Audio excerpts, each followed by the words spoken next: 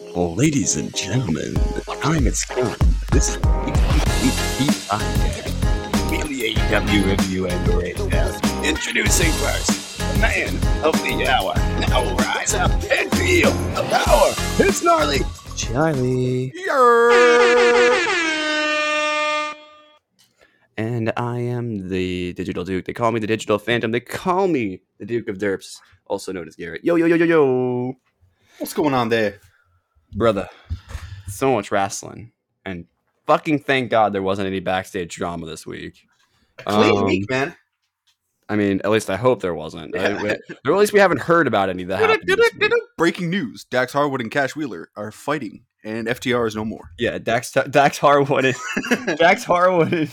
and Cash Wheeler caught fighting Brandon Cutler and Christopher Daniels backstage.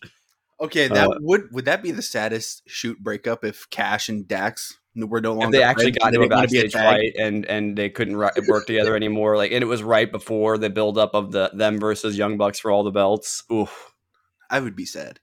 Imagine if those four actually can't work together, and that's why we don't get the matches, and we find that out later. I wouldn't be surprised. People have accused the Young Bucks for years of dodging them, because they look better or they don't look as good in the ring when you put them against two actual wrestlers, Not that they're not actual wrestlers, but this is always the debate me and you have, which is who's better, FTR or the Young Bucks? Who's better? Which we'll have to do a whole episode where we just take all of our favorites. Because I finally have seen I saw it like 2 weeks ago. I meant to bring it up on the podcast. I finally have seen the Young Bucks versus Kenny and Hangman match where Hangman and Kenny win the championships off of them at that weird pay-per-view with the really weird set. And I was not that impressed for all the hype that it's been given. I have to be honest with everybody. When matches get hyped set as on like the greatest scale, AEW match to ever happen, and I'm gonna be honest with you, it wasn't better than their match with the Lucha Bros. I was about to say it wasn't better than the All Out match with Lucha Bros. I agree, but it was still a really good match. That being said, let's get into the stuff we normally get into. But there are a few other business to take care of. Business. I've never said it like that before, but I guess I have to do it now. No, I'm just kidding. Anyway, some orders of business to take care of off of the top of the show. The first being whatever podcast platform that you're choosing to listen this on. Make sure you follow and/or subscribe, being on Google, Apple, or Spotify. Which I just renewed my Spotify subscription, so. There we go with that, I guess. But, I love Spotify for podcasts. It's great. I actually listened to an episode of. I was just listening to on my phone, not on Spotify, but I was listening to Spotify the other day to listen to the Alan Angels episode of Jericho's podcast, which was actually pretty interesting. Alan Angels has a really interesting take on why he left AEW, but or like why that's good for his career and stuff like that. It's interesting to hear what he has to say. It is good for his career. I feel bad for the guy though after hearing him talk, but but at the same time, because we said some kind of not nice things when they let him go, we were like, eh. It's like, hey, he can go out, become a bigger star, and then return or go to WWE. You know who should sign him that I think would be great? New Japan Strong. I think he'd fit there. Yeah, I'd love to see him work New Japan. Flippy dippy stuff, Junior heavyweight division especially. But anyway. But as well as you can follow us on Twitter. I'm at Bane Duke. That's BANEDUKE on Twitter. And you can follow Charlie at Charlie with an X instead of an A. Speaking of Twitter, I actually wanted to shout out a fan that actually reached out on Twitter, like I always say to do on the podcast, El Scorpion. Shout outs to them for saying they've been enjoying the podcast. So if you guys want to ever ask a question or anything, I'll bring it up on the show as long as it's really show appropriate, whatever that means. And you can't ask me questions about anyway. You know where I was going with that, everyone. But but anyway, that being said,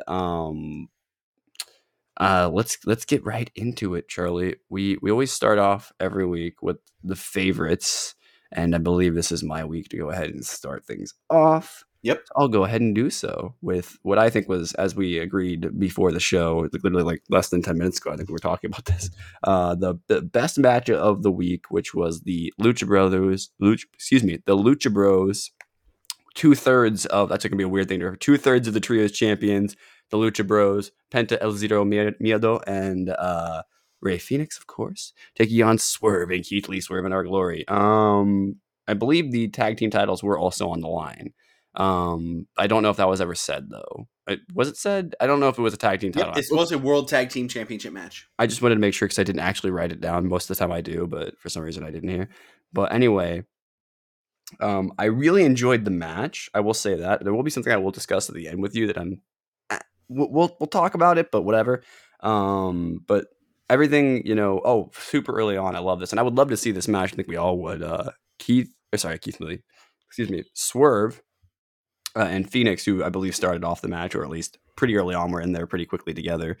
And they both started to show off their super athletic, like sort of lucha influenced styles that they both like to employ during their matches, which is really cool because they're both two heavyweights. You know what I mean? Like Phoenix looks smaller next to a lot of the other heavyweights, but he is a huge, fully sized man. You know what I mean? Like, so that's why it hurts when he hits you. You know what I mean? Like,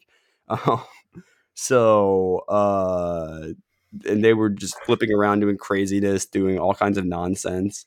There was a big meat double sledge on Phoenix by which is what I called the double chops from Keith Lee, whatever you want to call that, the double palm strike to the chest where he just folded his ass. Love that. Oh my god, the best pin breakup of all time, Charlie. Keith Lee threw a man into another man to break up a pin, and Keith Lee's face just looked so satisfied afterward. It was amazing. He was like, I just threw a man to break up a pin. Yeah, dude. Keith Lee is fucking strong. And then I think probably honestly, you know what? Now that I'm thinking about it, Charlie, I'm just going to pivot to this right on the spot because I completely forgot about this spot until I just looked at it in my notes now. Oh, yeah. I know where you're going. Keith Lee hit a fucking Canadian destroyer in this match. And it was, I think you got a soundbite you got to play fucking to illustrate just how ridiculous it looked. Yeah, bro. Damn! And that is going to be the soundbite that we play every time that because I like to highlight a lot of times my favorites. I'll just be like, oh, spot here, spot there that I liked. And I've been trying to do that less because I feel like it distracts from the substance of the match sometimes. But also, it's not everything, like not everything is about moves, And this was a spot you'll see at the end of the year when everyone's posting their biggest spots of the year for AEW specifically. And you'll see the spot. It was unbelievable. It was absolutely incredible. Keith Lee hit a Canadian destroyer. I mean, that's just saying that sentence doesn't compute in my brain. I can remember it in my head, seeing it. I can see it clearly. It happened. I might even pull it up just to look at it again because I'm like, when it happened, when they set up for the move, Charlie, what was your instant reaction? Because I remember thinking, no fucking way. Well, yeah, because we see Penta run up and jump off his brother. Mm-hmm. So I think it technically might have been Penta hitting it, but either way, Keith Lee doing the move makes it more impressive. Oh, well, yeah. I mean, sorry. Keith Lee, like, he was able to take a Canadian destroyer. He was able to flip properly, which, I mean, I assume takes a little bit from the guy that's being flipped as well, like. 100%. This was just, it was beautiful. It was a beautiful spot. They set up there. When he runs and jumps off Phoenix, it's incredible. Yes. So that's our Ron Simmons moment of the week, the Simmons Award, whatever you want to call it. I'll also just call it the Damn Award, just in case WWE says, hey, we own the name Ron Simmons, Shout out Ron Simmons. That WWE, if you own the name Ron Simmons. But you should also just let me do the Simmons Award because damn. And also because we all love Ron Simmons. But yeah, and then the Acclaimed came out to talk a little smack afterward. So before we get to that part, because it wasn't really much, they just came out and they were like, yo, listen, you suck. And we're going to beat you and become champions, basically. And there was a little bit like that. Like, he dissed them a little bit, but there wasn't the music. He kept it light. Yeah. We all want him to we need a couple weeks removed before we hear another Max Caster rap. We all know it. Max Caster knows it. You know what I mean? Like, we can't be doing this while CM Punk and all this is. We know what the deal is with all this. We can't be doing that. But I expect we'll get one before the match next week, but it'll be match focused, so it'll be fine. Anyway, that being said, I'm just curious. Obviously, Keith Lee and and Swerve retained. I believe it was off the combined Swerve Bomb Stomp thing deal. I believe. Yep. That they finished people with. So I am a little curious how you feel. Like, could we just crown these guys trios champions? I know probably they weren't originally planned to be trios champions, obviously, but the fact that trios champions get beaten the week after they win the titles, I'm just saying, like, is that a thing that we should be thinking about, or is like, no, we don't have anybody wrestling right now, so like, it's worth being thought about for sure. But I think they just wanted a high profile match for the tag champions, and what better than tossing your trios champions with the actual tag champs? Here's an idea. Say the Acclaimed don't win the titles, right? Which would piss everybody off, but let's say it doesn't happen. who would you want to see? Or even if they do win the titles, who would you want to see? Because they've pinned the Trios champions now. Who would you want to see them take on the Trios champions with as their third member? If they're going the heel route, I mean, there's plenty of. I wouldn't mind seeing Kip maybe joining them. That would be good. Kip's I return. Like Kip would be a great third member. If they're going the face route, but I don't think they are anymore. I would say Ricky Starks. I mean, we're trying to. Great. We were wondering something for him. If you want to add heel route, Hobbs. Yeah, Hobbs. So there's plenty of options. Speaking of that, which at the end of the show we will be doing our Grand Slam predictions. Absolutely. So find out who we think's walking with those titles. But I mean. Yeah, go ahead and get to yours because I spent a lot of time on that. I really enjoyed that match. It was, like you said, the best match of the week. And and I'll just say about it from that match, it was truly something special. Swerve in Our Glory are seriously taking this title reign to another level, and I think it's safe to say this is the best title reign since we've been covering AEW for about a year now, a little over a year. And they finally the title reign we were coming off of with the Bucks. That was probably a pretty good one. Yeah, it wasn't the Bucks. Like you know what I mean? Like straight up, just because we've had a lot of tag team champions. We've had a lot of went from Lucha Bros running around. Dude, okay, I don't want to spend too much time on this, but it was like Lucha Bros. They beat a lot of people and they had good matches, but there wasn't really a lot of stories. Felt like there wasn't a direction.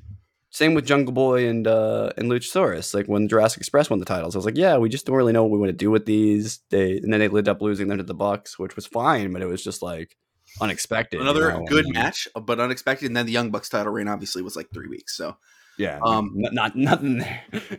But yeah, moving on to pick another favorite for this week, coming from me. So we had a couple of the Tournament of Champions matches. I'm just going to pick the one that I think resonated with me a little more in the moment. And that was Jon Moxley and Sammy Guevara. Again, Jon Moxley continuing this just unbelievable 2022 that he's had. These guys came out of the gate fucking flying. So it was really nice. So when you get the pace going that fast, I mean, here's the thing. With Jon Moxley and this year that he's had, something we notice is just that high prolific offense, but a whole part of this was grounding Sammy Guevara because he couldn't let Sammy Guevara take to the air. Because that's what, if we're going, what's been winning Sammy Guevara matches, it's when he gets to the air. So we had to really ground him out fast. And let me just say, it was nice to start off Dynamite with a match again. I dig, hey, doing the promo thing's fine. But at the end of the day, my favorite thing about Dynamite is, and probably will always be, is that when 8 o'clock hits, music hits and we start a fucking match. And usually it's a high profile match. And I thought these guys really delivered, Garrett. I gotta say, I enjoyed this. I'll get the finish here. So when Sammy came out, it was just Sammy. There was no Ty. There was no Anna Jay. So Anna Jay and Ty kind of hit the ring. Anna took out the referee. Ty kicked Mox, which was supposed to be in the balls, but didn't really look like it. Guevara got a roll up for 2. So it's like, oh shit, here we go. He then he missed a senton and Tomiko, as Lord Regal asked if he'll get canceled if he caught Tay and Anna harlots.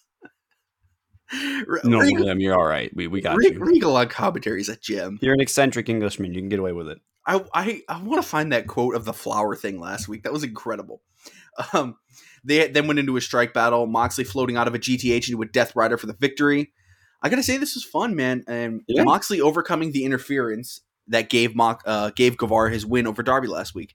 It's an important note because that's what's been winning Sammy these matches. So if you're gonna have Moxley beat him, Sammy can't just not do that shit because why wouldn't he do it, right? So yeah, it's so weird how differently you see wrestling pacing. Like because for me, like the beginning of the match just felt slow, but that was because it was paced out for like the whole length of it. But but I always notice that in matches that are going to go longer than like 10 minutes, you know what I mean? Which I don't even know if this did, but assuming that first 30 seconds, I felt like it was nice. I don't know. I really enjoyed them beating the hell out of each other that really fast. Oh yeah, like the opening was great with the exchanges because Mox will just like and then Mox fake selling and then getting right back up on the I wanted to mention that. Yes, great. Dude, Mox just does not give a absolute anything. Like he's just like Mox just oh my god, what a dude. I would love. I feel like me and Mox would get along, but then also I feel like I could also get on Mox's nerves really easily. Like, but I feel like we'd be But what did I you don't know. think of? I mean, what did you think of His Sammy sense of Guevara wrestling? Basically, I mean, our former world champion. I mean, the top of the line. I mean, how do you think he stuck in? Bro, there was half of the audience or like I guess half of the people. There were people like you who were saying that they wanted to see Sammy be champion, and I was like, I mean, I if really you would have want, liked to see him in the final, but what our final is, it makes sense. So I'm not mad. they had a really good transition. You might have brought it up. I'm not sure, but it was like a GTH attempt that was Yes. reversed into the bulldog choke at one point, and then they had an absolutely brutal looking avalanche German where Samuel almost died. Not really, but he looked like he almost died, and that'll be the clip that he takes and turns into the transition of the wasted on his vlog. You know what I'm talking about, where he does that at the beginning of the video every week. Anyway, Yeah. he'll do the GTA wasted image. Anyway, that'll be funny. That'll be what he does. But yeah, what I wrote at the end of my notes here was John Moxley wants the ball. So throw back to his He promo from fucking last does, week. man. Wow, John. What a year. 2022, man. Seriously. When we in December when we do our like wrestlers of the year, I mean, He's going to be in there for me 100%, I can't especially if he wait comes back after his vacation, if he does go on one. And he comes back and has another half year that's even better than the first half. Like, I mean, it's more than half a year, but like the year that he had, like if his December, I guess it would be November through December, depending on how long he takes off, And man, what a fun year! I can't wait till Takesha's back too. So let's jump into some of this news, Garrett. We don't really have too much news this week compared to last week, thankfully. Mhm. We got some fun stuff looking towards the future in AEW, and let's start off with number one: AEW Revolution. It's being planned for Cow Palace in San Francisco. I think AEW needs to start putting their pay-per-views elsewhere. We can get out of Chicago and New York. Literally. Go else. I mean, Full Gear's crowd in Minnesota was unbelievable. So, yeah. I also think that's going to make it more difficult for the WWE to plan shows in every city every week. Because if it's a city they already have presence in or they've had presence in, it's supposed to be emanating out of the Cow Palace is the rumor, right? Yep.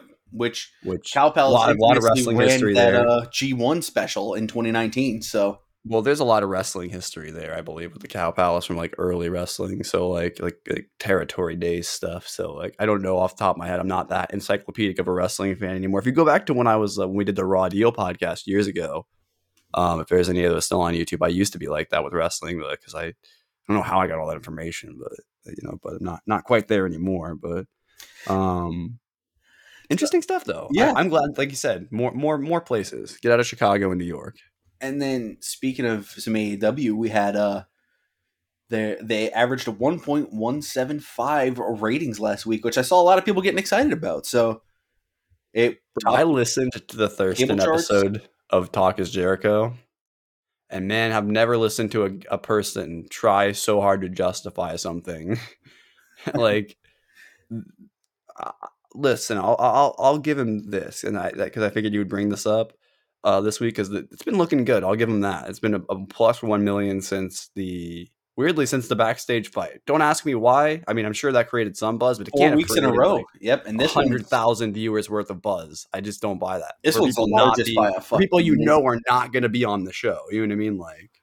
Yeah, that's. But anyway, but I'll give Thurston that. Yeah, viewers aren't everything in modern cable, but they are still a statistic that if you point to, you're going to be able to justify as a studio, as a network, and say, well, but you only got this many viewers and they got this many, Well, yeah, but also if you look at the demos, well, yes, the demos, that's what you sell your advertising on.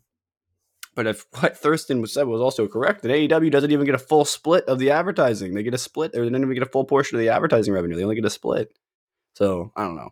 I'll finish that episode at some point and report back on that, because if what he was saying is correct, AEW could be in really big trouble really fast if things don't go properly. That video game investment was really unwise of what Tony Khan claims is the case, that they went from being profitable to unprofitable because of that investment. That seems kind of a scary position to be in as a company. But well, hey, that could be, but that takes us to our next news thing, where AEW has been in the news a little bit recently because their relationship between Warner Bros. Discovery, and it's a very well relationship. Tony Khan, Well, you could not have tied that in better with the next topic. That was yeah, amazing. Tony Khan kind of said they've been getting bigger than we've ever gotten before with Warner Bros. Discovery. I think we're all hoping this leads to AEW being on HBO Max, whether that's ROH, whatever. They need to get the shows on there.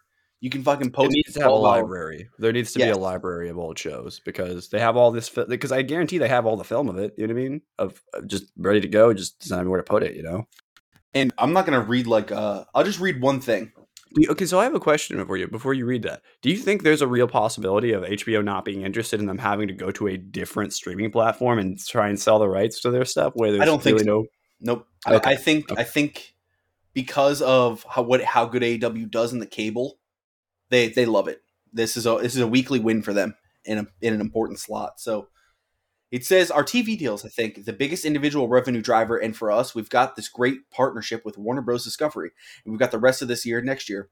It's kind of funny because you and I, Garrett, we follow like the movie industry, and Yeah, a lot of it's driven by these kinds of numbers, and advertising is really important. And we know David Zaslav, the new guy at Warner Bros. Discovery, he has been wielding an axe and just letting shit go.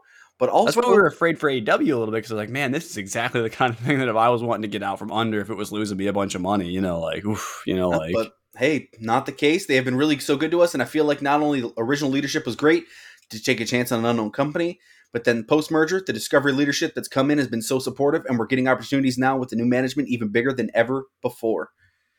So I'm surprised their relationship, as Thurston described it in that episode, because he brought up a lot of the similar stuff. It's weird. He just literally brought up the same thing in that episode. I think they must have come out similar timing or something like that. Probably. This was on a Sporticast podcast for that Tony Khan. Oh yeah, so they probably might have even been. But anyway, just to say, like it's interesting how rocky the relationship seemed to have been early on, even maybe a bit contentious. Like they liked what they were doing, but it never seemed like they were in a comfortable position. Yeah, and still not. So, and you know what I think? And we kind of pointed this out when it happened, whether it was the Shark Week thing or the House of the Dragon promotion.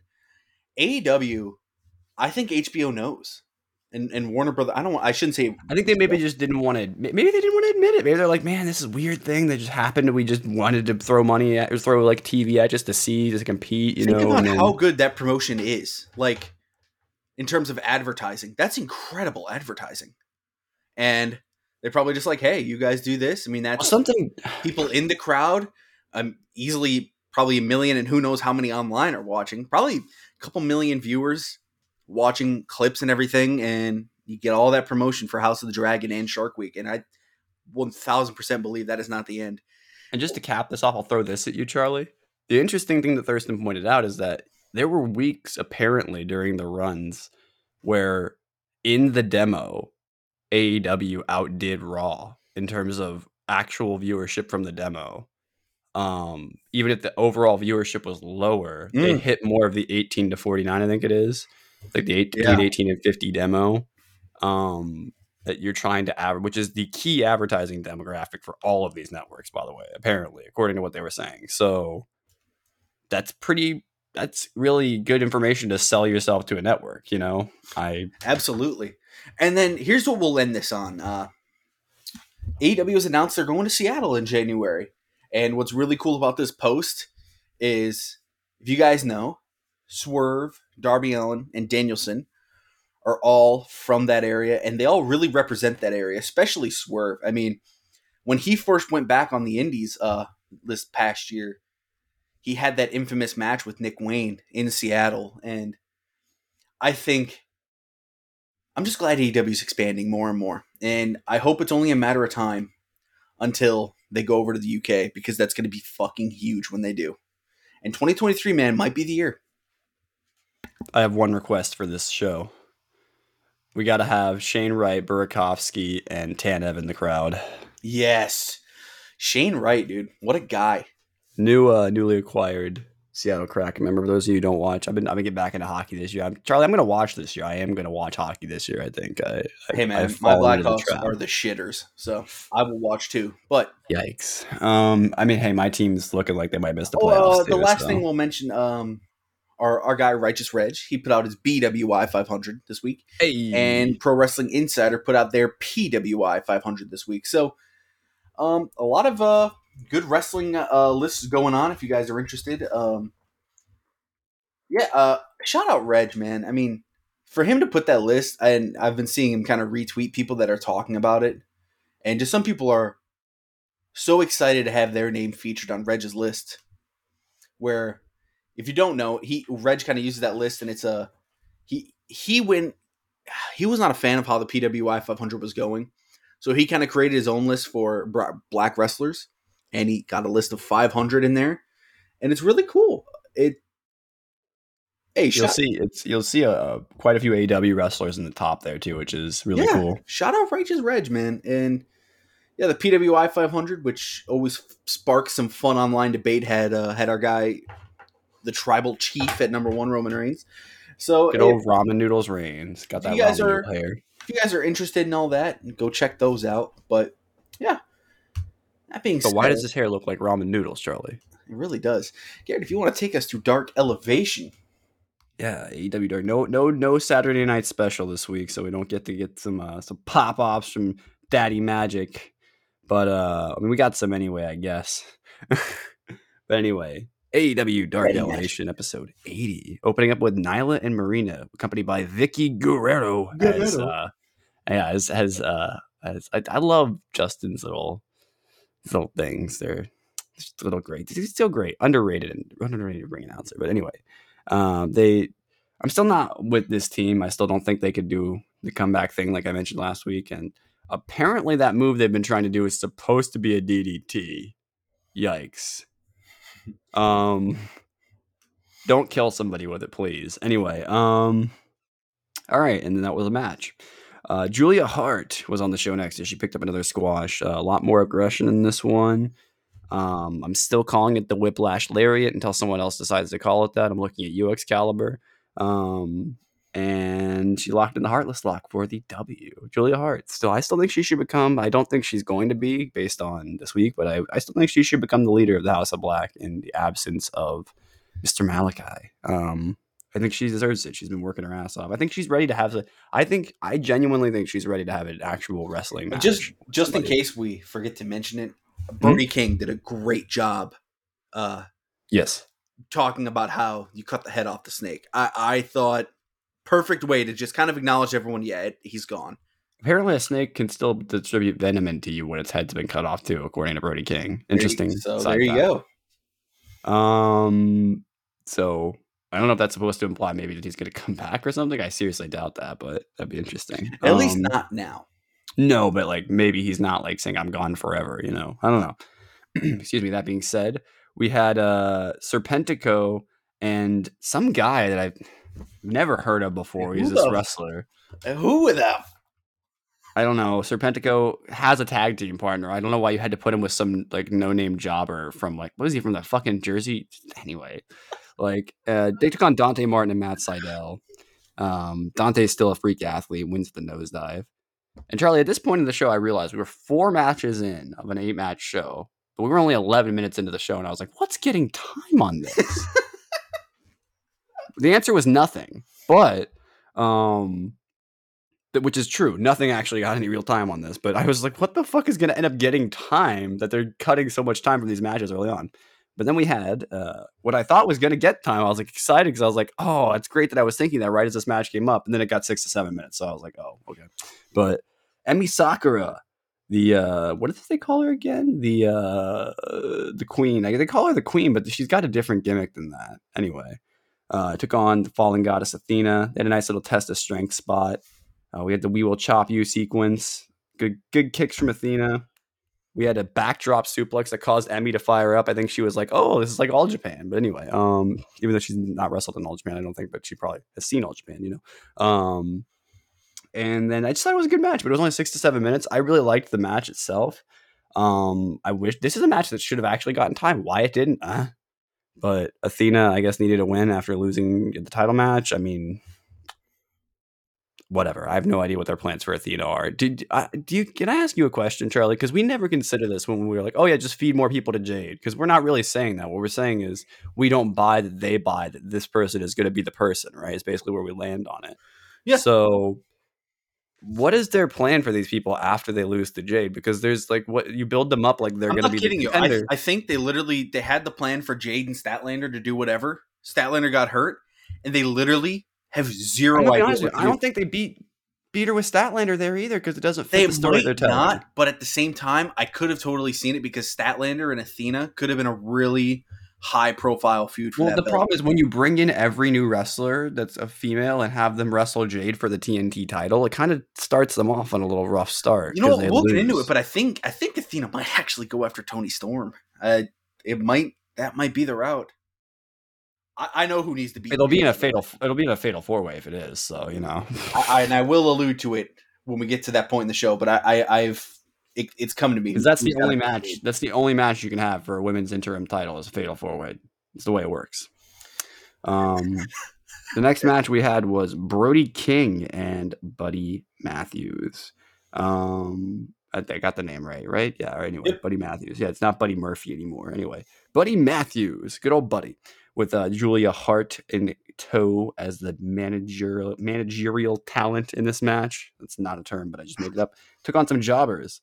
The crowd actually seemed to be in support of this team, which I'm kind of glad that they got treated with a little bit of respect. I don't know if this was before or after the taping, but the crowd seemed to be into it either way. So they beat the crap out of him. Cannonball sent on in the pump handle driver for the win. Excuse me. And we had Shida on the show with the Eye of Agamotto and the Regina de Wave Championship. She won with the katana move here. I just wrote down that Matt Menard is funny on commentary because he was. I don't remember what exactly was that prompted me to write that, but because this was on Monday. But hey, then we had Ryan Nemeth taking on. I'm sorry, he's never booked on the show, so I can't remember his name properly. And took on Johnny Youngie, who was accompanied by 10. It looks like 10, Uno, and Reynolds were all there. Why were there so many people out there for this match? I guess they probably didn't stand out there, but they sent them all out together, I guess. Yeah, they're fucking as a solidarity, even though they're all injured. Yeah, with their John Silver makes them all come out and watch him enter, even though they're all injured. Hunky did a lot of humping in this match, dude. That was funny. They did a lot of humping. Yeah, and then he hit the spin doctor, so it was classic Hungy. Got a nice little win off that spin doctor there, brother. And in the main event of the evening, we had the Butcher and the Blade with the Bunny taking on Aaron Solo and Big Sexy Nick Camarado. I love this new gimmick for Nick. They're not calling him that, by the way. That's what I'm calling him because he is Big Sexy Nick Camarado now. I don't care. If they don't start calling him that, I'm going to protest outside of a Denny's or something. Why a Denny's? I don't know. Probably because the food is cheap or something. Turns out Denny's is actually the highest or something. All right. Anyway, so some notes from this match. Some big meaty men slapping meat. I love them coming out in the Sabres shirts, by the way, as well. We had to get some respect back on the city after the absolute disrespect last week from MJF. We got a little bit of Sabres action. Yeah. So. Oh, the biggest back body drop of all time between Camarado and the Butcher there. That was awesome.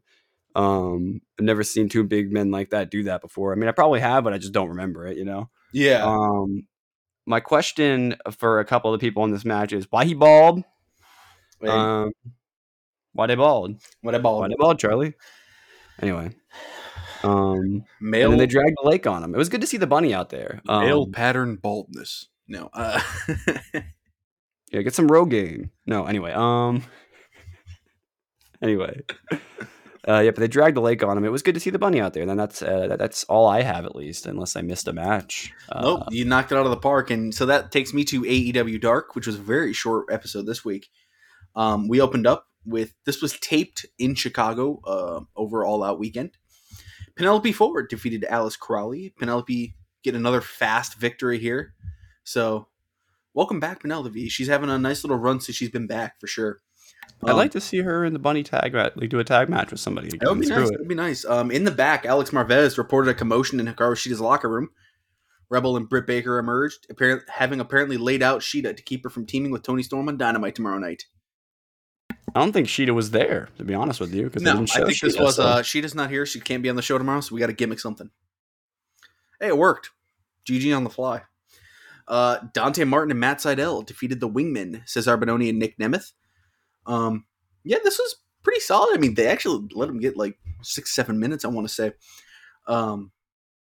Martin and Sydal just really got rolling here. Martin got a Use tag. Dante more on TV, please. Thank you. I mean, his speed was insane. It was frustrating the other guys. And yeah, Sydal stunned Nemeth with a question mark kick. And Martin came off the top with a nosedive to get the pin for a fun. That was a fun match, honestly. I mean, I love those guys as a tag, so I'm easy with that. Sky Blue and Queen Aminata defeated Diamante and Emi Sakura. Garrett, is this Queen Aminata's first win? I want to say it is, and I mean, definitely her biggest win if it's not her first. She might have very gotten surprised like, a by squash. this. I don't often get surprised by results on Dark. I was surprised by this one. I was surprised when Sky Blue pinned Diamante the first time. When she pinned her the second time, I wasn't. And it's just, it was cool to see, man, because usually when they're all in the ring, I'm like, okay, Queen Aminata's getting the pin here. This is easy. Not the case, man. And Sky Blue, dude. We had reported that it sounds like she's kind of got some agreement locked down with the company like a couple weeks ago, so it's nice to see. I think she's a nice fresh face that they can be using. So absolutely. Danhausen and Peter Avalon. I know this is your favorite match of the year. Oh, dude. I like Peter Avalon. I do too. It's just kind of funny. Danhausen got a victory, Garrett. You know what? He earned my respect a little bit because he won with a Manji Gatami. That was pretty nice. How many times do you see that? Not often, but shout out Danhausen, I guess, picking up the victory, picking up the dub. That takes us to our main event, which is Matt Hardy defeating Angelico. So this is kind of continuing the story of Matt Hardy going through his former teammates. And yeah, I thought it was pretty good. I mean, for what it's worth, right? It was fine. This was to get Matt Hardy up because we knew he was having a Rampage match this week. So, yeah. Yeah, I don't know. Like the real story here is the end of the show. They relayed a promo piece building up Moxley and Sammy Guevara, and it was fucking awesome. It to me sold that this new. I think they're gonna 2022 and 2023. We're gonna see some change in Sammy Guevara, and I think they're gonna really heighten up his character, as you can see with them already putting him in high profile matches. So, yeah, this will be interesting to follow. Hardy won with a twist of fate out of nowhere to get the pinfall. Do you like Angelico getting pinned here? I don't know, man. I don't think they're going to use Angelico, so it doesn't really matter. That's fair. I mean, for all we know, this could be his last match. Yeah, I mean, he doesn't seem like a guy that they're really that interested in using. They brought him back, yeah, but it seems like they brought him back just to use him to lose. So, unfortunate, but I think you're fucking right. So yeah, that's it for Dark this week. Quick Dark, man. So here we go. I think now we're gonna get you the results of the other shows. They're gonna fly a little bit because there wasn't that many matches, and we've already covered like the fucking meaty ones. So big meat. After the opening match, we jump into MJF, who was causing a scene backstage, demanded a microphone as it went to commercial. MJF stormed the ring, kind of cut a long promo about, he's not the guy Moxley faced. He warned Jericho and Danielson bad things would happen and get in MJF's way. Are they teeing up, Garrett, that MJF's going to, quote, cash in his chip? I mean, that's what people have been saying. He's been implying that it's not just a regular poker chip, that for whatever reason, this one is like the Money in the Bank chip, basically. Which honestly, I mean, it's a very TNA, what are those, like 9 briefcases they had in TNA that correspond to different kinds of title shots at different times, like kind of vibes like that. But I mean, it can't really do a different than Money in the Bank without it vibing differently. So if you just do it purely, it's like Money in the Bank, but it's all, we can have this match, whatever, so we can create a number one contender. I mean, that I'm okay with that. It makes more sense than it just being like, oh yeah, you get this title shot. I mean, it also makes sense that way too, but I just feel like this feels more like what your people are used to in wrestling at this point, you know? Well put. So he Why brings. not just have a number one contenders match, right? Where it's like elimination or something. You know, Oh, you could just have a match. we'll The get into ladder what match they're doing. should have a bit of more to it, right? Like maybe. Because I gotta tell you, I can't believe they're fucking doing this again. Hear me out. All right, this is just a crazy idea. Hear me out. The Battle Royal one, where it's literally over the top rope, right? That one can be for like a singular shot, right? But if it's grabbing something off of a ladder, maybe it should be like Money in the Bank. Maybe. I would love if they used the chip like Money in the Bank. Because think about it, you're cashing in the chip. I mean, I think they could do that ladder match once a year, and it means a lot more than having like 4 of them in a year or something, so that you can make new contenders. or they should do another like, one for the women's because it's been a fucking. Oh yeah, no, we can do one differently if it's women's or men's or even tag teams. They did do one for tag teams at one point, so like we could. It was awesome. Yeah, as long as it's different. But if you're not, if you're gonna do it for the same division, make it either the Battle Royal or and maybe do it only a few times. But yeah, no, absolutely. So I'm gonna kind of run through this a little bit. Okay. Run through this promo because I feel like we kind of have to try and hit all of this for it to really make sense. So MJF won the chip by Stokely Hathaway and the new group, The Firm, helping him. And if he never addressed that on TV, that would be absolutely Firmly grasp it. That would be abysmal, and it would be awful. You have to address that. So he brought up that Stokely Hathaway has been his best friend since age 19. Great touch. Right away, we're selling it. Okay, so he's known this guy for a long time. Hathaway said that he told MJF he couldn't quit AEW. He'd be giving the fans what they want. Hathaway said all of his henchmen are on retainer, and whenever MJF doesn't need them, they'll go their separate ways. Brilliant fucking touch. I think if more people did this, because now we know if we don't see them together for a month, we're gonna be like, oh, what happened to that group? Oh, they're gone. They're going their separate ways. Personally, it just sounds like an excuse for MJF to sometimes have a faction and sometimes not, because sometimes the storyline that covers a lot of these. Makes quote, more sense. Agreed. So you don't have to break him up with the Pinnacle every 3 months. Like I love this touch because if we're because he's got to betray everyone, but he doesn't have to betray about everyone. Our movies, this covers a lot of quote plot holes they could run into. So can also Hathaway create said some. Everything he's done since he's been in AEW has been strategic, from hanging out with Britt Baker and Jamie Hayter to watching Living Single with the House of Black. I need to see that, by the way. Hathaway. That's a comedy skit that should happen, yeah. He hugged Morrissey, and Lee Moriarty will bring Honor back to the Ring of Honor Pure title. So now we know Lee Moriarty's intentions. The Gun Club want tag team gold. So I imagine, I'm about to spoil something, but I imagine we're going to run Gun Club versus the Acclaim for the tag titles then. And Ethan Page wants the All-Atlantic title. This makes perfect sense. Everyone's got a plan laid out. Stokely's laid out why he's been here. They are the Firm. Either run with them or run from them. Reading it like I just did, it sounds like a good promo. I think the delivery didn't work for me. You mean the part where W. Morrissey didn't want to be there and did refuse to say that he loved Stokely back? That was I found that a little comedic. I think Morris. I know what you mean. I found that a little different, but I think I've heard Morrissey say in interviews that he's not going to say. I might be wrong, but I might have been a different wrestler. But I think someone else had maybe tried to say that to him at some point, and he says, "I'm not going to say that back to another man." That might just be the mentality that I've seen on other people, and maybe that's what I applied to him in that instance. But yeah, and I think the promo itself accomplished a lot. I don't know if the presentation worked. I almost would have liked a William Regal. Then again, at the same time, it is Stokely, so you want to give him the live mic. I totally get that. But I would have, when Regal did the Blackpool Combat Club backstage promo where he just kind of laid out their plan, when they chopped it up really nice, I thought it worked well. But I understand giving the live mic and the transition from MJF. But this even makes sense for like this loose of a group. I don't think that would have, So like, yeah. So this kind of works. have to do this. I love when we're gonna get Lee Moriarty, Daniel Garcia, Gun Club versus, I'm assuming, the Acclaimed, and then Ethan Page versus Pac. One of those guys is winning a title. So, and then Morrissey, you know who I'd put him against? I'd put him against Wardlow. Run that back.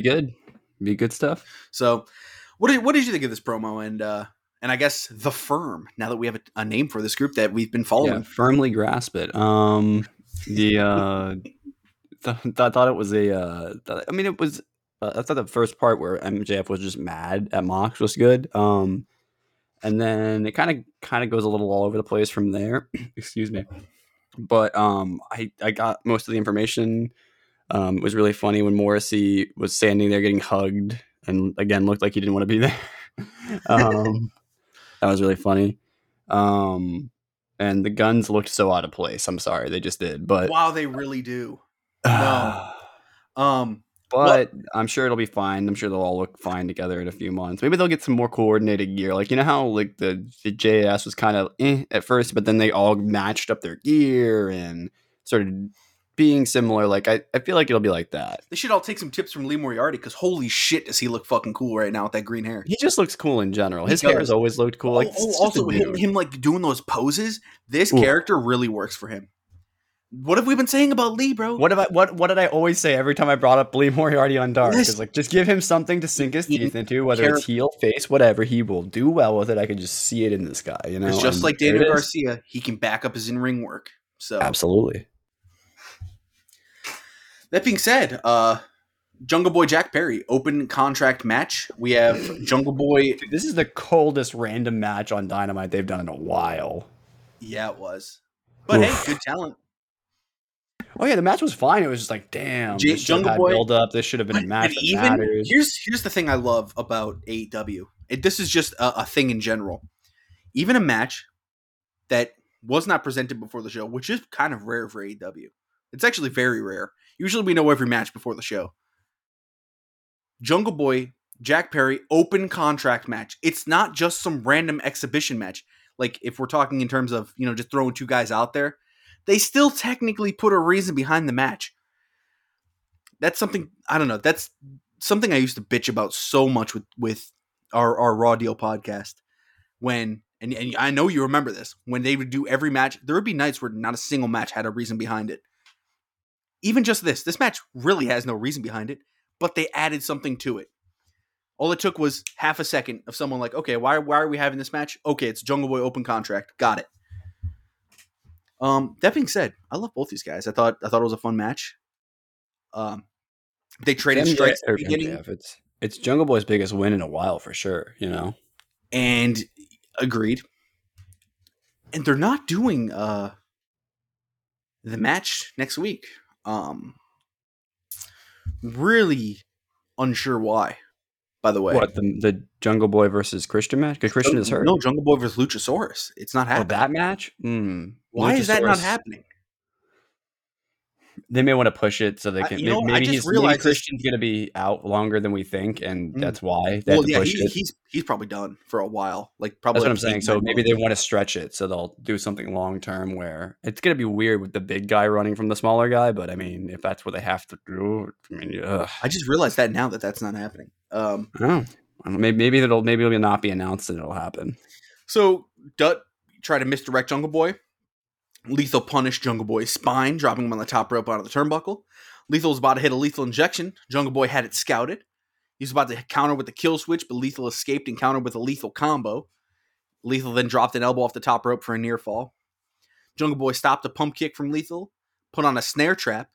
Dutt jumped onto the apron, distracted him. Jay grabbed Jungle Boy, but Jungle Boy escaped, putting Lethal in a snare trap again. Jay Lethal tapped out. So, big win. I agree. And I want to say Jay Lethal's still ranked, so that's an even bigger win. Is this kind of more running in motion for Jay Lethal, unfortunately? Yeah, a little bit, because he doesn't really have anything right now. I'm sure they'll give him something. It'll probably be Ring of Honor. What if he wins the thing next week? Oh, like the Golden Ticket. He's one of the only names announced for it. Oh yeah, there's another title shot on the line, right? Yeah, we'll fucking get into that. Okay. I don't have a problem with that, especially because it's a different match anyway. But I mean, whatever, gimmick matches for title shots. Highlights were shown from a training session that Hook and Action Bronson had. They will have a match next week. We saw that coming. That's going to be that is a fun Rampage match. Backstage, Ethan Page said he'd make an example out of Danhausen on Rampage this Friday. Shout out that pizza guy, dude. Danhausen. Matt Hardy challenged Darby Allin. Yeah, Luigi Primo. How did I fucking know Tony was going to see that shit on Twitter and get the guy on fucking Dynamite? I just saw that shit on Twitter the last couple weeks, and I'm like, please don't fucking bring him onto the show. God, don't be the fucking garbage indies that they call you all the time. And then they did it. What's funny is I like that. I can't lie. It was funny, but it's like... I've never heard of this guy. Luigi Primo. Yeah, I saw him. I saw him on Twitter a I couple thought it weeks was just ago. some random dude that they had fucking kicked in the head. I mean, I didn't know his name was Luigi Primo, but I've seen him doing that. I'd seen Okay, so it is an actual gif indie going around wrestler. of him doing that with the two dudes in the like the What a hell of bunkhouse. a gimmick! Way to know your shit, man. If you're gonna fucking be, if you are that kind of gimmick, fucking, you got to embrace it. GG, Luigi Primo. Okay, that's awesome. Now that's my favorite segment. All right, new favorite. Ethan Page kicking this fucking guy in the head. But no, it does embrace Ethan Page's new character of why does anyone take anything serious? Not really his new character. He's just continuing Yeah, his but old character with a different group. they're Really. heightening it up a little bit. It feels like Powerhouse Hobbs versus Matt DiMartino.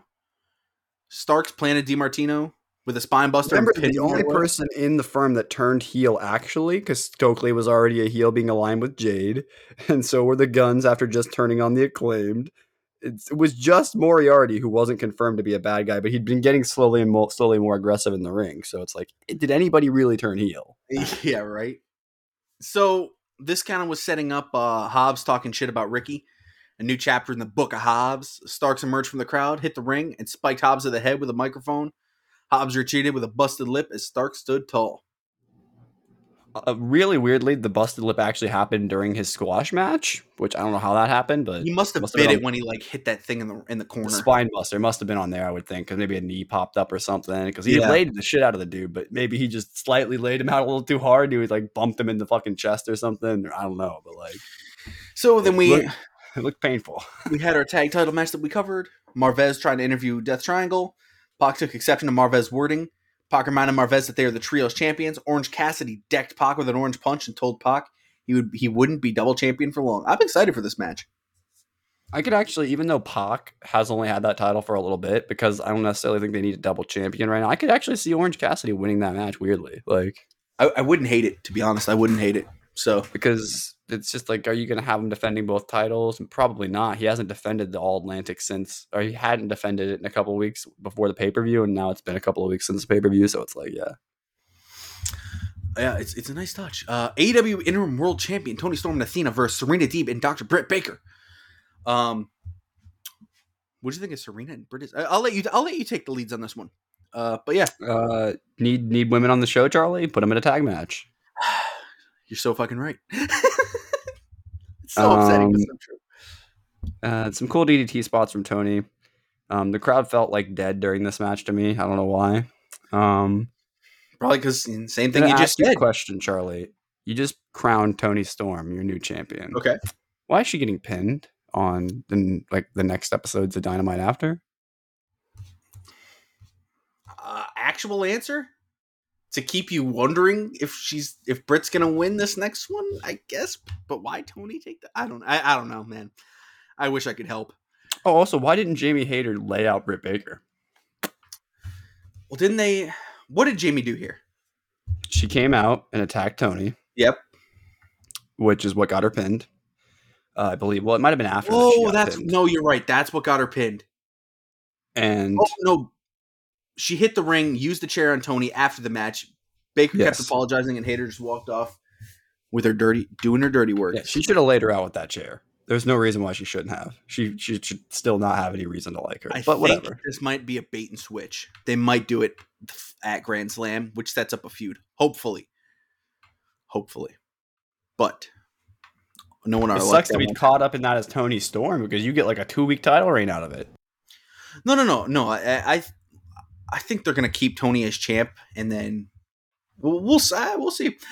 Here, let's hit this main event then, Garrett. I know you were liking this match earlier. So Bryan Danielson and Chris Jericho in the Tournament of Champions. Take it away. What'd you think of this one?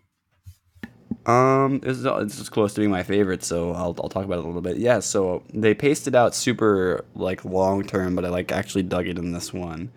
They started out with a lot of striking, which you don't usually expect to see that from Jericho. Not necessarily. It's definitely a Danielson thing. Yes. But it just felt like Danielson was just outpacing and out wrestling and out everything. We had the Jericho that was like all ready for Danielson at his peak, the Lion Tamer version, you know. And this was like almost like he's like not quite ready this time. Like he thinks he's too overconfident. Like he thinks he knows how to beat him this time, and it's just not enough. I liked the spot where Danielson was getting hit with the hammer and anvil elbows, and he just no sold the shit out of them and fired up out of it. That was really so good. Yes. It's really good stuff. Danielson is just so purely good at wrestling. Like the small stuff that people don't understand about why Danielson might be the greatest wrestler of all time is the small things like that in the ring where he can take a nothing crowd and turn them into like they're all at the end believe, even if he's got no shot of winning, of being the champion, you know. So that's what got him to the world championship over Randy Orton and Batista, you know, like they did a really interesting sequence where Danielson's shoe had come off, because I don't know if it was like real injury, fake injury, the deal. You can never really tell in AEW, but took like a bad landing on his leg, and they checked to make sure his ankle wasn't broken, I think, or at least they kayfabed that, one of the two. And then they found unique ways to hurt the leg after that without like actually doing damage, so it might have been a thing. But then the ending of this match was just super well done, with Jericho, you know, slowly getting toward the ropes, and then Danielson locking stuff back in and slowly switching between submissions. Eventually he locks in the label lock at the end, and Jericho slowly raises the hand like he's not going to tap.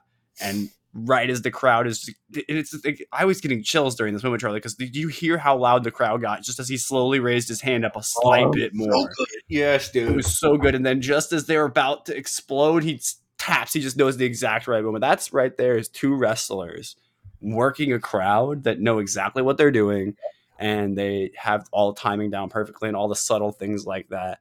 And that is one of the reasons why Jericho even gets into that conversation of the GOAT, right? It's because he still knows how to do all that stuff, even if it's not perfect every single time, you know? So it's a really great match between two of possibly, if not the greatest wrestler of all time in the ring at this point. And definitely just in general, I mean, just really great stuff. It's crazy that these two guys are as old as they both are, because Danielson's getting up there and they can still put on matches like this. I wouldn't be surprised to see this get 3.7 to 4.5 stars, you know, like, because it was really good.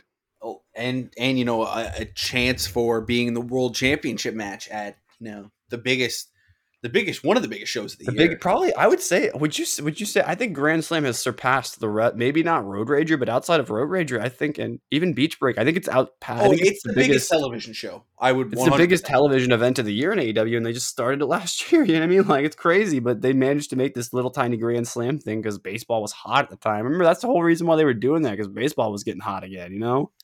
It felt like, anyway, you know, like, maybe that's not why. Maybe Tony just likes baseball, but still, you know?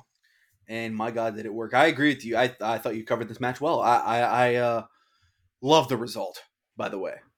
Oh, yeah, good absolutely love the result. Bryan Danielson quest continues. Oh, man, here we go, man. Bryan fucking Danielson, champion. If he wins the title on Wednesday, I'm going to lose my shit, because that's what I've been asking for that since we started this podcast. Like, and find out our predictions in like 15 minutes when we cover Grand Slam predictions. All right. So jumping into, let's jump into Rampage, man. Rampage kicks off the match. Darby Allin versus Matt Hardy. These guys, I thought this was perfectly fine. It was nice to see Matt Hardy out there on Rampage. The crowd, you know, still loves him. So basically, kind of how this match got going here was Darby really kind of working. Darby was kind of working him over pretty much most of the match, it felt like. Mm-hmm. And then, you know, he hit his coffin splash. Hardy hit a side effect for a near fall. The crowd really started to get behind Hardy. Allin then countered a twist of fate into a backslide for a near fall. Allin hit a scorpion death drop on Hardy. He then went to the top for a coffin drop. Hardy pounded on his back. Brought him down with a sit-out crucifix powerbomb for a near fall. Hardy missed the moonsault, and Allin caught the code red for a near fall. Allin then locked in the Last Supper and got the pinfall. Is it safe to say Hardy still got some? He's got a little bit left. He's still got a little bit. I think given the right opponents like Darby in this instance, or maybe someone who could go a little bit longer that's got a little bit more experience, I think they could. You know, I think the him versus Christian match, it was a bad match to choose. You know what I mean? Like, just because it just didn't work. But at the same time, I one thing I want to say about this match that I was just writing. Occasionally, I'll write these weird notes that I don't know if anybody else would notice this, but it's like I think Darby is one of the best wrestlers in the world at doing this thing that people talk about. That I've been hearing lots of wrestlers talk about. It's actually I saw a thread about Sabu being very infamous for this, of making wrestling moves look like they're not meant to be perfect. What I mean by that is making the whole not making it look like a dance thing, right? Okay. Not quite hitting every move perfectly every time, because you wouldn't. You know what I mean? That's not how it would ever go in an actual fight. You would not be able to hit something perfectly the same way every time. It's just impractical. Even if you could do it perfectly every time, to do it in a moment like that, it just doesn't make any sense. Now, you could argue, well, it doesn't really matter. It's all fake anyway. Okay, whatever. If that's your argument, then I'm never going to convince you. But it's something that CM Punk has been doing. It's something that I think in every single match you see. Oh my gosh, I just had his name, Dustin Rhodes. You see Dustin Rhodes do it in almost every match now. I imagine if any of the other older wrestlers, I imagine Billy Gunn probably does it to some extent now because he knows, I would not be surprised if all these people did it, because it's supposed to make the match look like it's more of a fight. It's a struggle. I didn't quite hit that perfectly. I mean, I'm not saying that Darby doesn't hit moves perfectly. I think Darby could hit it like a dream every time if he wanted to. That's not what he does, though. Um, the way I finally worded it, also honorable mention to Eddie Kingston, who also is very good at that, I believe. But Yes. Darby wrestles like a wounded animal, man. Like, you've hurt him a little bit, and now he's trying to escape with just as much as he can, just trying to scratch and claw and hurt you back now, because it's kind of like what he wrestles like. Like, and I don't mean that as an insult. I mean that as like a compliment, that like it doesn't look like he's trying. He doesn't look like a dance out there. Anyway, I just thought I'd say that. I thought that was interesting. Absolutely. Yeah. Well put. Well put. So yeah, I enjoyed the match myself, and dude, good call there with the Sabu thing. Um, After the match, the lights go out. When they come back, Brody King and Julia Hart are in the ring. King clotheslines Hardy and demands Sting and Darby Allin come out. King challenged Darby Allin and Sting to a no DQ match next week against the House of Black. King then choked out Matt Hardy to make his point, and that was kind of where that thing we alluded to earlier, where King made that great comment about cutting the head off the snake. Kingston and Guevara will meet at Grand Slam Rampage. Kingston called Guevara a horrible, rotten human being in a pre-tape to set up the match. There will be He's right. No, I'm just kidding. There will be an AEW Grand Slam Golden Ticket Battle Royale on Rampage to get a title shot at a set date and time. All right, we had Luigi Primo. Are we getting Charlie going to the chocolate factory for this one? I think so. And dude, I don't know about you, man, but that really kind of sunk in the feeling of this might be a briefcase kind of deal. Oh no. So I really hope it's not, because I already have like no. The MJF thing. I think this really sinks to me that MJF is going to. Oh, I see what you mean. Like, this will be a separate thing that they do now for just a singular. I mean, maybe, I don't know. So I could see they MJF. don't need to justify it like that. Tony, I'll tell you this, Tony Khan. If you just have less of these matches, you can use them like Money in the Bank. If you have a Money in the Bank every 3 weeks, though, it's gonna feel weird. So limit the amount. Just because you need a new contender, don't just have this match. Like, that makes the match fucking pointless. Like, what? Like, Agreed. It's like, what the hell? no, because if you have them all the time, like, what's the point of not just having a regular match for it? I'm just saying. Yeah. That being said, Claudio and Wheeler did an in-ring interview with Tony Schiavone. They lamented their loss, but celebrated the win over Dax Wheeler. Dax Harwood, right? This thing wrote Wheeler. End of the week, Blackpool Combat Club will have 2 world champions when Jon Moxley and Jericho win the world title. Jericho claimed he'd been champion in WWF, WWE, WCW, and the first AEW world champion, but he's going for number 8. Jericho versus Claudio Castagnoli, announced for AEW Grand Slam. Slam and Grand. Down for that match. How are you feeling about that match? It's gonna be. It should be a good. Bleh. It should be a good match. Hopefully you can keep up with Claudio. That's all I have to say. Agreed. Lexi Nair's interview with Jade Cargill and the Baddies was interrupted by Diamante, who challenged Cargill and promised to bring the baddest bitch in the 305 with her. I have no idea who that could be. I've seen some people saying that they think it's going to be Red Velvet, who is from Miami, I believe. Huh. Well, Red which I looked Velvet. up what the 305 area code. Apparently, it's Miami-Dade. Well, Red Velvet's in the baddies, so I don't know. That would The be. OG baddie. Yeah, sure. Hey, You know who my head went to immediately though? I thought because OG Badass is the name of Mercedes Martinez, but I would love that's that. obviously not the case Yeah. because the 305 is in Miami and she's from Connecticut. So I don't know. Yeah, I don't know. Fuck it. Willow Nightingale versus Penelope Ford with Kip Sabian's up next. So this match, Penelope ended up winning this. But Garrett, I came to the realization. The crowd reaction to Willow. Willow's the She's one. so over with the AEW crowd, and they just don't have her signed. I don't know how. Willow is the one that they need to have beat Jade, I think, right now. I think that's got to be the Oh, move. she would be so over as the one to beat Jade, but they don't even have her on the roster, so they're not going to do that. I think they do. No, she's got an AEW shirt. She must have one of those like low key deals that they haven't. She's not listed on the roster. For some reason, I don't know why they do that. That they need to fix that roster and start putting everybody on there.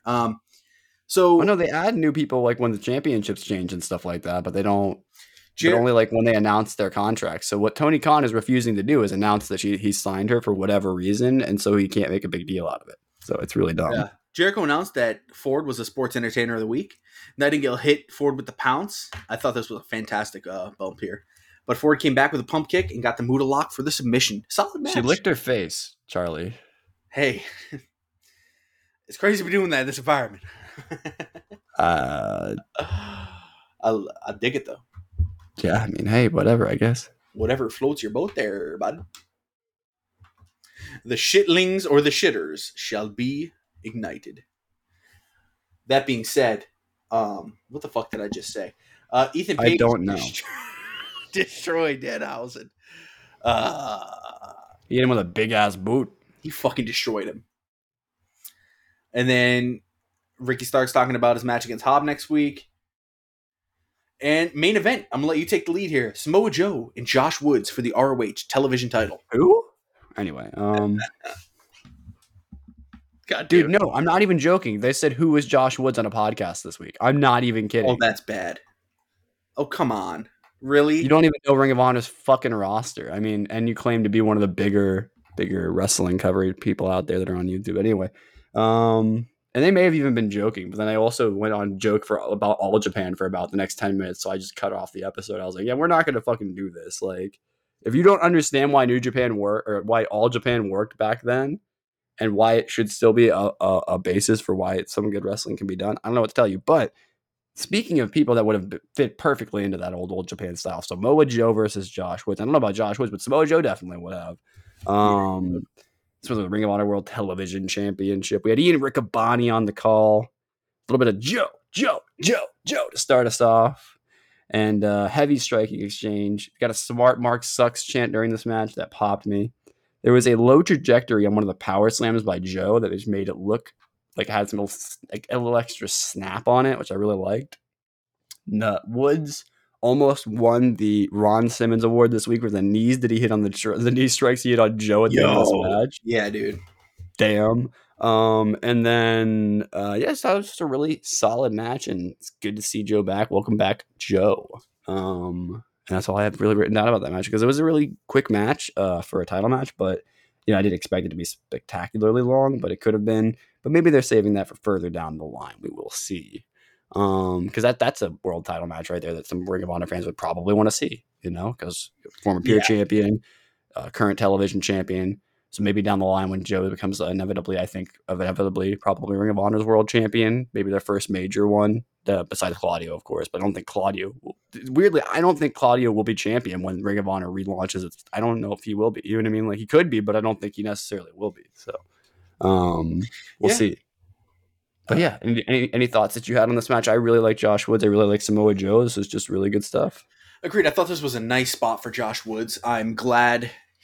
You know, it is nice to see Ring of Honor be featured a lot on Rampage recently. And, look, this match was perfectly fine to me. I thought Samoa Joe would love. I love seeing Samoa Joe back. Nah, dude, AEW has too many titles. The Ring of Honor titles and the FTW titles all count as AEW titles too. And if you don't count them as part of them, then you don't actually know what you're talking about. AEW actually has 15,000 titles right now. And there are people that feel like that, but no. When they figure out what Ring of Honor is going to be, I think the roster's perfectly fine. And we keep adding more and more to it. And look here, the end of this match, Wardlow and Samoa Joe versus Tony Nese and Woods was set up. So let's transition from that, Garrett. Solid Rain. That should be a fun match. I mean, Solid Dynamite. Agreed. And that will be a good match. Wardlow not defending at Grand Slam again. But let's jump into this. Let's jump into Grand Slam predictions here. We can kind of fly if we want. Do you want to start with the world title or end with it? What shouldn't we? Well, yeah, I guess we don't have a card order per se. No. Let's do non-championships for. This is gonna be complicated for you to do, but non-championships. Unfortunately, on Dynamite, it is all championships. So I'm gonna literally all championship matches. That's kind of crazy. I'm gonna start at the bottom then. So Claudio Castagnoli versus Chris Jericho, ROH World Title. I got Claudio retaining here, obviously. Okay. So there are some people out there that think that Chris Jericho needs to become Ring of Honor World Champion to make it legit somehow. No, not to make it. I don't know who you are, but you obviously don't really know what you're talking about with wrestling. But neither do I, but that's just like a level of misunderstanding. I think I'm with you. I have Claudio here, and I think this is one of the biggest singles wins he's ever had. And Jericho wants to do that for him. Doesn't it feel like that? I could totally see Jericho wanting to put him over here. Yeah, I don't see why Jericho would need to win this title. And Jericho, guess what? Can go on his break. Yeah. Pac. That's gonna play into my other prediction later. Trust me. Pac Tupac versus Orange Cassidy, All Atlantic Championship. I'm gonna go Pac here, and the reason is with Pac taking this title and where he's gone with it, you kind of alluded earlier, you could see Orange winning, and I do think there's a chance if we're gonna lose a title here, I could see it being his. I just think they like what they're doing with him right now, and they're going to kind of build up this resume that he's been having with this title. So I got Pac. Who do you got in this one? Yeah, just so we have some different predictions,'t go ahead and take Cassidy here, just because I think it's also. I'll be rooting for him in the match anyway, just because he's my boy. Shout outs to OC. Shout outs to Fire Ant. I'm really excited for this match. I want to state that. I do think this is probably the best All-Atlantic Championship match I've been excited to Claudio versus Eddie at Chikara, whatever the hell pay-per-view that was. Eddie. Really good match. Eddie. Interim AEW Women's World Championship. Toni Storm versus Serena Deeb versus Athena versus Dr. Britt Baker. I got Toni Storm winning and hopefully spawning a feud with Athena, and Jamie Hayter and Britt Baker start their feud. I mean, I'll agree on the grounds that happens, because if that happens, then the winner of Britt Baker versus Jamie, which should be Jamie, should then face Toni. Yep. Who hopefully has the actual world championship by that time. Yeah, hopefully Thunder Rosa's been able to come back if she's not still injured. And, if Toni Storm's on a roll, kind of like how with Moxley, if she's on a roll, but if not, then we could always put it back on Rosa and have Jamie Hayter face Rosa or something. I don't know, Agreed. Swerve in Our Glory versus The Acclaimed. Who you got in this one? Charlie, I think it's time. Put it on The Acclaimed. Ooh, hey. They're hot right now, man. And they've been hot for a while.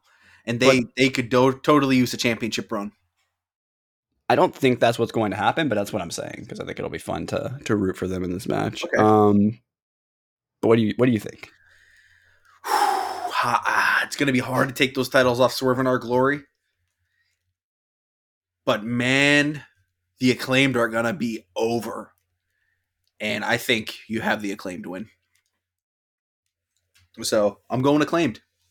There's part of me that's scared that this is going to cause another backstage fight, because a lot of people kept saying to Swerve and Keith Lee after the match, why didn't you guys pivot in the middle of the match? Which is something that they can do, but it's not something that I think that you do that often unless you or don't. Like, if there's titles in the line, like, there's so much moving parts there that, like, what if Tony didn't want them to lose there? And then they did that. Wouldn't Tony be kind of upset that his champions just went out and lost without his permission? Yeah. Like, look, in Swerve in Our Glory, if they retain here, I totally can see why. But there's part of me that's that wonders, well, Tony hears that and he wants to get the most buzz as possible. So maybe he will tell them that this week. Hey, if it changes like it did last time. And I can imagine that creating some really big tension backstage. So I don't think that should happen. So maybe they will just retain here and everyone will just be happy because the Acclaim get back-to-back title shots, which no one usually gets. So I think it's a can't lose situation here. To be honest, you either have the Acclaim win, you have Swerve and Our Glory go their separate ways, or you keep this really good title run. It's only been like 2 months of a title run too, which is even crazier. Bryan Danielson versus Jon Moxley. Winner becomes AEW World Champion. Who you got, Garrett? So if Jon Moxley wasn't right about to go on vacation, I would actually say based on the way that he's wrestled the last however long, it should be him. It should absolutely be him. He should have an uninterrupted, non-interim title run that's just like 100 plus days. But he wants some time off. And Bryan Danielson is a great champion as anybody. And Bryan Danielson will make this title more legit. He's actually one person I think that can. Not that none of these other people did. CM Punk certainly added to it. I think Adam Page probably helped to distinguish it in a certain way. Kenny Omega, Chris Jericho, even Mox. They all did their own to make this. But I think this is another one of those steps like with CM Punk where it's going to really further take this title to the next level. So I will take Bryan Danielson here. And I'm joining you in that, man. I think it's time. Danielson is AEW World Champ. It's going to be fucking... I can't wait to see what it is. How great will that be to look on posters, dude? Because everyone in the wrestling world knows who this guy is that knows wrestling. He's someone that's going to be unanimously loved. I can't think of any wrestling fan. But if you're a wrestling fan that doesn't like Bryan Danielson, you're not a wrestling fan. I'm sorry, you're just not. I don't know who you are and how you exist. Like, how the hell did you get here? All right, let's jump into Rampage. So we got a couple singles matches here, not for anything. Let's kick it off with what I hope opens the show: Eddie Kingston versus Sammy Guevara. I'm gonna take Sammy here. I think Sammy Guevara wins. Nah, I'm taking the Edster here. Okay. Get that revenge on that prick. Beat the shit out of him. No, I'm just kidding. That son of a bitch. All right, do you hit him in the face? Do you think they do the spot where he grabs his face and pushes it down? Does he pie face him? I mean, they might. It's in a match, so as long as they clear it, it's fine. You know what I mean? It'd be kind of funny. It'd be kind of funny if they did that right at the beginning, or if Sammy mocked him a little bit. Like that'd be funny. Yeah. Either or. Yeah. First time ever match: Jungle Boy versus Ray Phoenix. Who do you got? Probably Jungle Boy here, even though Ray Phoenix probably does need to win after losing in the tag match. But I mean, whatever. Yeah. I don't think Ray Phoenix needs to win here. So this is two of the elites. So I'm with you. It should be a banger of a match, though. It really should be. I'm taking Jungle Boy here myself. All right. No disqualification tag team match: Sting and Darby Allin versus House of Black. I'm going to take Sting and Darby Allin. I'll take House of Black here just because I think they probably could use a little momentum after losing Malachi, Yeah. Hey, it works for me. Gives you the opportunity after the match to like maybe establish a new leader if it's not going to just straight up be Brody King, Yeah. Hey. Powerhouse Hobbs versus Ricky Starks. I'm going to go... I think they're actually going to do Ricky this time. I'm going to take Starks. Yeah. This is obviously going to go to another pay-per-view and I need a third match. So, yeah, Ricky here. I'll take that as well. Wardlow and Samoa Joe versus Tony Nese and Josh Woods. I mean, Wardlow and Samoa Joe. Is this the obvious one? Is this the most obvious match we've ever had? I mean, it's like Wardlow, we need him in a match. Two singles champions in a tag against a team that... Two television champions even. I could throw Jade in there and then also throw, if Layla Gray was around, throw her in there or something. I don't know. Fuck it. Action Bronson and Hook versus the Jericho Appreciation Society. Matt Menard and Angelo Parker. Well, thanks. I definitely got Bronson and Hook here. Yeah, obviously. Yeah, but you don't think Cool Hand and Daddy Magic are gonna come back and steal the win? I am kind of stoked those guys are getting a Magic Grand Slam though. Let me just throw that out there. Good for them. You're gonna give them a little taste. The Golden Ticket Battle Royale for a future AEW World Championship match. I mean, we only know like 4 participants, right, or something like. Yeah, it's. Try and get the exact names, but like Jay Lethal's one of them. How many people are even going to be in it? Like, I don't know. How's it going to work? Is it going to work like other battle royals, or is it just everyone's going to start in the ring? Like, I don't give me more details, and I'll care about this match. So I don't even want to give a prediction for this because I guess Jay Lethal might win it, but I don't think that's who they're gonna give a world title shot to. I don't know. The 4 announced are Lance Archer, Jay Lethal, Penta, and Hangman Page. I'll say Penta because that would be a fun one, you know? Yeah. I'll say Penta as well. Because, you know what? The returning... It won't happen because Rey Fenix is also going to lose. It's a returning card, Lance Archer. I'll take Lance Archer. Yeah, it might be because Lance Archer's been off TV for a while, so give him a win. Yeah, he also did have him versus Adam Page at one point. Just wrestled the G1, so, doesn't hurt. Okay. And then our main event, Jade Cargill versus Diamante, which actually might not be the main event, but it's a title match. So yeah, Diamante all day. Yeah, absolutely. Diamante snaps the streak, 3 minutes. Spike 1, 2, 3. Jade doesn't get any offense. GG's. GG's. Everyone goes home happy. Yeah, Jade Cargill. No, obviously, Jade's retaining here, probably. Okay, here's the real question. Do they set up her next challenger after this match? Yeah, for sure. This is just a one-off match. And it probably, I don't know who it would be. Maybe it's a returning Red Velvet. Who knows? Yeah, hopefully they use this as an opportunity to actually traject someone. But got to get her on the show. So there you go. There's our Grand Slam predictions. We've covered all the shows this week. And yeah, guys, it's Sunday, man. If you guys watched some football today, go Packers, go Colts, go Patriots. Got to get all our fucking groups in there. Get the brothers in there. Yeah. Don't go Eagles. Sorry. Yeah, fuck the Eagles. But that'll be it, guys. And yeah, we will catch you next week with our new AEW World Champion, Bryan Danielson. Catch you guys on the flip side, Vision.